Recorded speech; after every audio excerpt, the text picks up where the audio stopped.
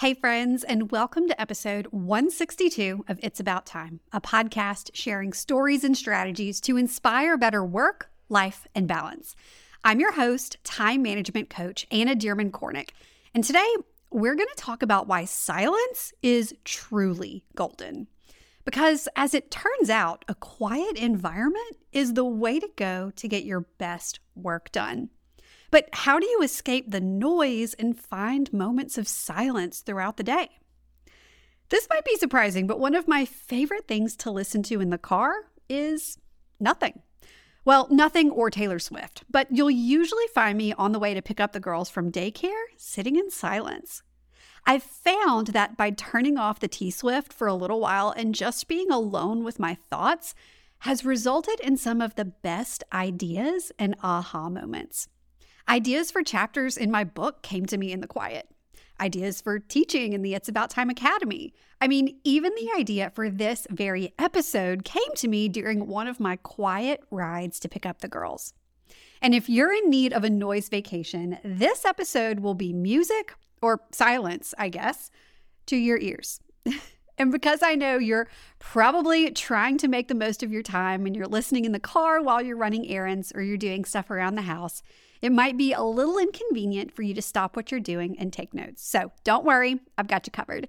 You can find all the details and lessons learned from this episode over in the show notes, plus links to any of the resources I'll mention. Today's show notes can be found over at abouttimepodcast.com/162. All right, it's about time we get started, so let's get this show on the road. You're listening to It's About Time, a podcast about work, life, and balance. Around here, we believe that busy is not a badge of honor. Your host, Anna Dearmon Kornick, is here to share tips and strategies to help you make the most of your time. Listen in on real conversations and success stories to find out how other go-getters are getting things done. If you're ready to step away from the overwhelm and spend your time on what matters most, then you're in the right place. Here's your host, time management coach, Anna Dearmon Kornick. Now it's my turn to ask you, are you the kind of person who needs total silence to work? Or are you the one that always has music or a podcast on in the background? Well, if you're in the first camp, I have good news. Science actually supports silence for a productive work environment. Certain studies have shown that longer periods of silence can increase brain cells and productivity and have a big impact on our mental health because it helps us relax or slow down. When we're interrupted by noises, our concentration levels drop. It's kind of like leaving the front door open on a cold morning. The house is already warmed up, but the second you open up that door, the cold air rushes in, drops the temperature, and then your heater has to work twice as hard to bring the temperature back up. And our ability to focus isn't much different. Our brains constantly receive sensory input, and when it becomes too much, aka sensory overload, it can impact the prefrontal cortex, which is involved in direct attention, problem solving, and high-order thinking. So more distractions means you increase your chances for mental fatigue because your brain is working overtime to catch up to your desired level of focus. But productivity isn't the only thing silence can help you with. It can also help boost your creativity. A study done in 2013 by psychologist Jonathan Smallwood found that our creativity levels are greatly influenced by our ability to disengage from our external environment. This is because so much of creativity stems from our ability to get lost in our own self-generated thoughts. In other words, just letting your mind wander. Albert Einstein and Sir Isaac Newton famously worked alone and in silence for most of their lives. And while they weren't what you would traditionally call creative, obviously they were some of the greatest minds in human history. Clearly, there's something to this silence thing. But what about when you have several things running in the background and they're things you can't necessarily turn off, like your toddler's playing in the background or your dog's barking every time they see the mailman come around? Maybe you work in an open concept office space with people all around you taking sales calls, popping into Zoom meetings, and chatting over cubicles about lunch plans. You may not be able to eliminate all distractions, but by switching up your environment when you can get more done. And I've got a few ways to help you do that. So number 1, change up your environment. It can be really hard to focus when you're in the room with others who may be watching TV or if you're working at a noisy coffee shop. The easiest way to cut out the noise and eliminate distractions is to step away from them. Maybe take your work outside or on the front porch if you work from home. Go to your local library for a few hours. Even lock yourself in your bedroom if you have to. If you work in a noisy office, can you reserve some space in a closed-door conference room when you need to focus? When I worked in a noisy PR agency, anytime I needed to write talking points or a speech for a client, you could find me upstairs locked in one of our conference rooms to focus and get it done. A change in environment, like moving to a quieter space, can help so much. And even if you can't totally change your environment, try making small changes like turning off your notifications and silencing your phone. This will really help you cut out those distractions. Okay, y'all, so I know we could all probably use a little more time in our day, right? You're no stranger to busy schedules and intentionally filling them up to the brim because you just have so much to get done. But sometimes it feels like you don't really ever have the time to just slow down and enjoy the simple things. Simple things like when my toddlers are giggling and playing nicely together in the backyard, or when a Sunday afternoon nap sounds too good to pass up. We all want more time to enjoy these kinds of things, right?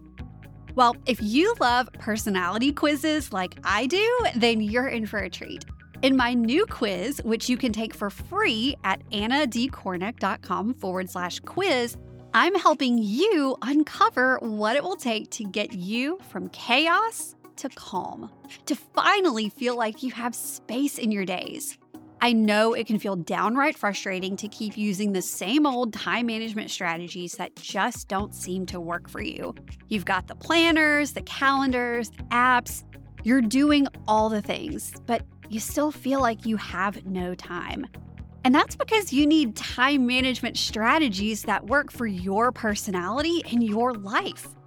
In my 10 plus years working in crisis communications and chaos management, and all the time I've spent with my clients, I've learned that everyone has their own needs. And knowing what those needs are can really help you discover the best approach to planning your days. Knowing yourself can help you ease up busy schedules and find more calm and clarity in your week. Do you want to know how to get there? To have more breathing room in your days? Let's figure out your time management personality type so you can uncover exactly what you need to do to feel more productive, less stressed, and more balanced. You can take the quiz at annadkornick.com/quiz, and I'll make sure to link to the quiz in our show notes. All right, on with the show. Number 2, kick off your high focus times with meditation or prayer. Sometimes the noisiest thing is our mind, not our environment. Starting a high focus session that's going to require all of your intention with meditation or prayer can calm your mind and help you get started. I am a huge fan of both the Headspace and the Calm apps. You can pick a quick meditation or a breathing exercise that'll help you tame all of those thoughts bouncing around in your head before you embark on your focus session. There's no one right way to do this, but if it's something you're interested in doing, start with just 5 minutes, and then next week add on 5 more, and then keep adding until you find that sweet spot that helps you ease into focus. Another great way to clear your head before a focus session is to do a mind sweep. Kind of like a brain dump, but it sounds a little nicer. Just grab a sheet of paper and get everything bouncing around in your head, out of your head, and onto paper. This can make it easier to transition into a period of focus. And then number 3, use your headphones. I know this sounds like a given, but sometimes the best solution is the easiest one. And when you're not able to physically get away from a noisy environment, headphones can be a lifesaver. Now, I myself don't use noise-canceling headphones, but if silence is impossible in a moment that I need to focus, I'll pop in my AirPods and listen to brown noise. Okay, really quick, let's sidebar and talk about what the heck brown noise is. Turns out there's an entire spectrum of sound that the ears pick up. Kind of like they're different colors of light, there are also different colors of sound. Obviously, you can't see these colors, it's just a way of categorizing them. The three main types of noise are white noise, pink noise, and brown noise. Think of white noise as the noise of a fan, radiators, or AC units running in the background. And white noise is really good for general sound masking. Pink noise is light or gentle rain, wind, leaves rustling, and pink noise is really good for sleep. And then brown noise, which is my favorite and what I use to stay focused, brown noise is stronger than pink noise, kind of like the sounds of strong waterfalls or thunderstorms. And it's also the best noise for focus. So if silence isn't an option, brown noise may be the next best thing for you. I actually have a favorite YouTube video with 8 hours of brown noise bookmarked, and I listen to it whenever I need to settle in, focus, and get stuff done. I'll link it in the show notes so you can check it out. I know it's not exactly realistic to get away from noise all the time. I mean, you are listening to this podcast right now instead of meditating in silence, right? But the main thing to remember is to try to find moments of silence when you can. Even if it's just for a few minutes every day, those pockets of quiet time can make a big difference in what you can get checked off your to-do list. Plus, sitting in silence during a car ride or showering without music on can lead to some of your best ideas. So I encourage you to try it. Be alone with your thoughts for a bit and see what bubbles up for you. As always, all of the details from today's episode can be found over in the show notes at abouttimepodcast.com/162. And before we go, let me tell you a little bit about next week's episode 163. Episode 163 is all about why I'm dropping the ball on traditional time management philosophies. I know, a time management coach saying that sounds kind of weird, right? But I'm not talking about completely scrapping everything that traditional time management has taught us. If you're sick and tired of hearing, just wake up at 5 a.m., make your bed every day, then you'll be successful, then you definitely won't want to miss episode 163.